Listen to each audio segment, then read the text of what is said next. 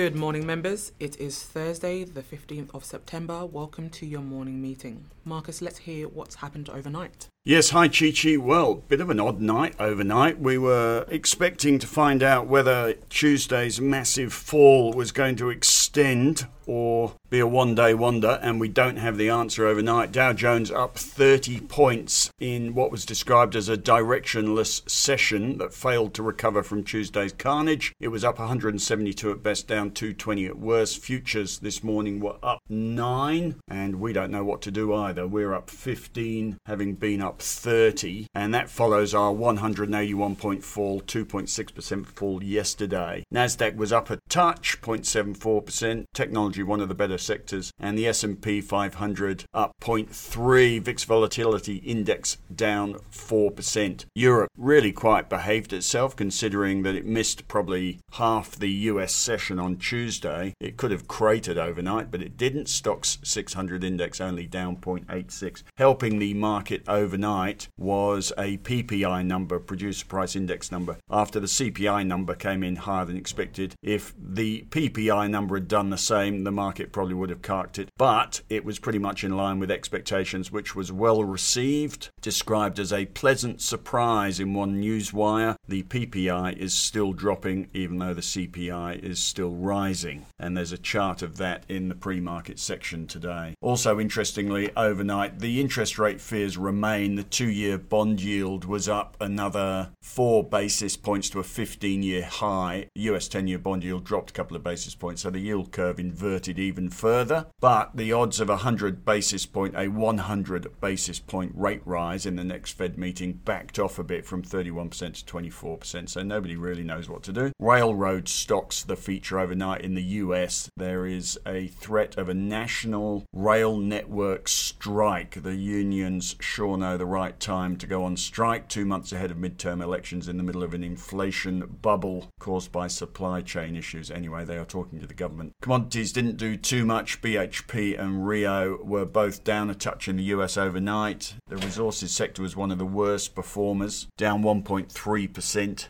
Alcoa was down 10.9%. The iron ore price down 1.6%. The energy sector was the best performer overnight and is one of the best performers in our market as well today. Few headlines. Ukraine leader promises victory. Argentina inflation nears 80%. China poised to shake up economic leadership. Armenia and Azerbaijan clash again. Google loses challenge against EU antitrust decision. Tesla sued by drivers over alleged false autopilot self-driving claims. End of COVID pandemic is in sight, says World Health Organization. And there you go. So I'd say there's a bit going on, but there's not a lot going on in our market. We've got a Eurozone inflation number on Friday. We had UK inflation numbers yesterday. They were okay. We've got jobs numbers and an RBA bulletin out today, but I'm stealing Leighton's thunder. Over to you, Leighton. What's happening in our market? Thank you, Marcus. So yeah, as you said, the ASX 200 is tracking along okay this morning. We're currently up 16 points. We have been up as much as 29 points, and the futures were only up 9 this morning. The energy sector has been the star performer so far. Woodside is up 3.5% and Santos is up 3.1%. And there's a few coal stocks that are doing okay as well. Whitehaven Coal is up 3% and Coronado is up 8.6%. The banks are doing well this morning following a fairly significant fall yesterday. Both CBA and NAB were down over 3% on yesterday's fall. And the resources are also doing okay today. BHP, Rio and Fortescue are all trading higher. BHP and Rio are both trading higher, but South 32 is down 7.5% as it goes ex-dividend today. It was quite a big dividend. It was 5.7% net and 8.1% gross yield on that one. Gold and lithium are sort of just holding their own today. Same with technology, not really going anywhere. And the healthcare and industrial sectors are taking a bit of a hit, both trading lower. And Fletcher Building, that's FBU, is down 6% as it goes ex-dividend as well. On the calendar, as you said, Marcus, we've got jobs numbers today and the RBA bulletin, UK interest rate decision tonight, and we've got US retail sales out tonight and the initial jobless claims tonight as well. A few of the announcements today. Select Harvests is up 11.5% on a crop and market update. Global lithium Resources, that's GL1, is up 10.5% as Mineral Resources increased its stake in the company to 8%, and Dacian Gold is down 3.5% as it reported July to August production numbers, which exceeded targets but still slipping a bit there, probably on the back of that gold price fall overnight. And just one broker update as well that I've got here this morning. UBS has a buy recommendation on James Hardie Industries following their investor days in New York. And they said that the key takeaways were unchanged guidance and strategy under the new CEO, which the broker sees as a positive. And James Hardie is still dealing with shock shortages in the US. However, order backlogs are expected to support FY23. The broker also suggests that significant upside remains in Europe and notes that energy prices will crimp performance in the near term though. The target price remains at $52.50, which implies a 54.5% upside, and the average target price there from the brokers is 43% above the current share price. And just looking at the recommendations, they're in the newsletter there today, but there's 3 buys, 2 overweights and 1 neutral, so pretty good response from the brokers there. And I'll pass back to you now, Chi-Chi. Well, I'm going to pass back to you because you've got the long-term portfolio update for us as well, haven't you? Sure do, Cheech. I'll run straight into that one. I'm still writing it up this morning. It'll be out by midday in the newsletter. There was no changes this week in the portfolio. Our main concerns are obviously inflation and interest rates at the moment, and just the general market direction where we're heading from here. Is it going to be continuing down, or will we get a bounce off this? Performance was tracking really nicely this week. We were up around 5% until that 2.5% fall yesterday in the market, which saw the portfolio fall by just about as much, but it was still good to see some outperformance on the way up and also on the way back down. There's nothing on the calendar this week or next week. We've got some shareholder meetings coming up towards the end of the month. And looking at the portfolio x-ray this morning, everything is still right up in that top right-hand corner where we want them to be. I haven't finished checking off the movements of all the stocks just yet, but I'll have that up later in the newsletter. Thank you, Cheech. Thank you very much for that, Leighton. And Marcus, straight back to you for your strategy. Yep, still writing up strategy, be in there in a minute, but not terribly impressed with the US overnight. I was looking to sell and go to cash with the 2 holdings we've got left in the strategy portfolio, and I think I will get on with that today. So we will cash up. There was no immediate rebound, and as I say, I think the market looks a little bit like a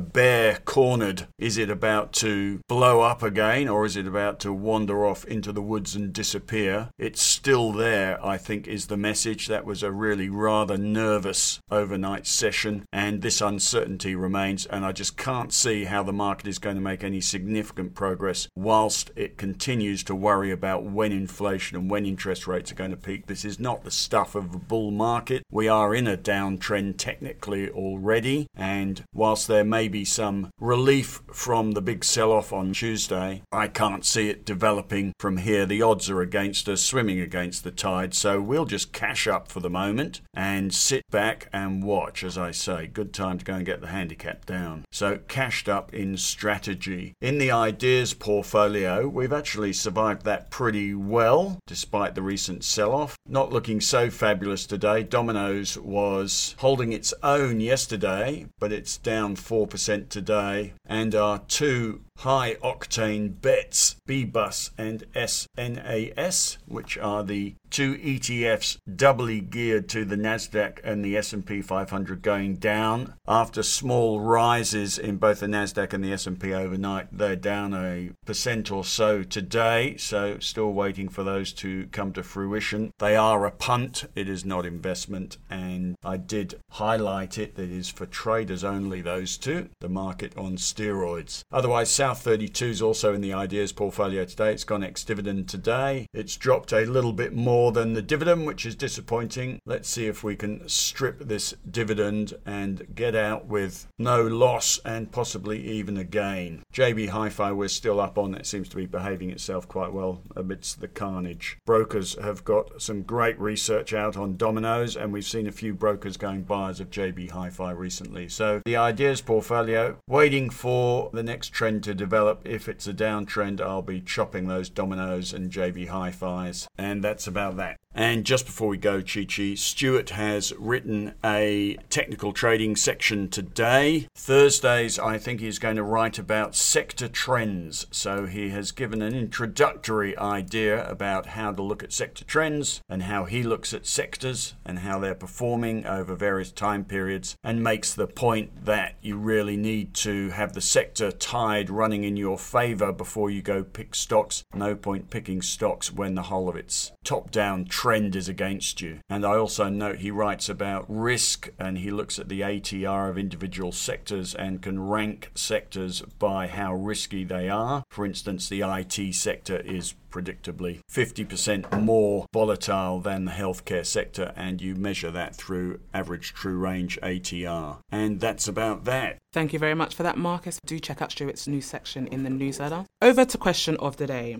What is your most valuable possession, or what do you value most? Leighton, do you want to start us off? Yeah, I can start us off there. I bought a guitar, an acoustic guitar for myself, not sure how long ago, maybe 5 years ago, and that is probably my most prized possession. I didn't know you could play a musical instrument. We've got a few musicians at Marcus today. And Marcus, how about yourself? Yes, maybe we should get Leighton to do the intro and outro music. Well, you're expecting me to say my children, but bugger that for a game of soldiers. Or Emma, she's half valuable, I suppose. But could well be my new motorcycle arriving soon, which will be my most...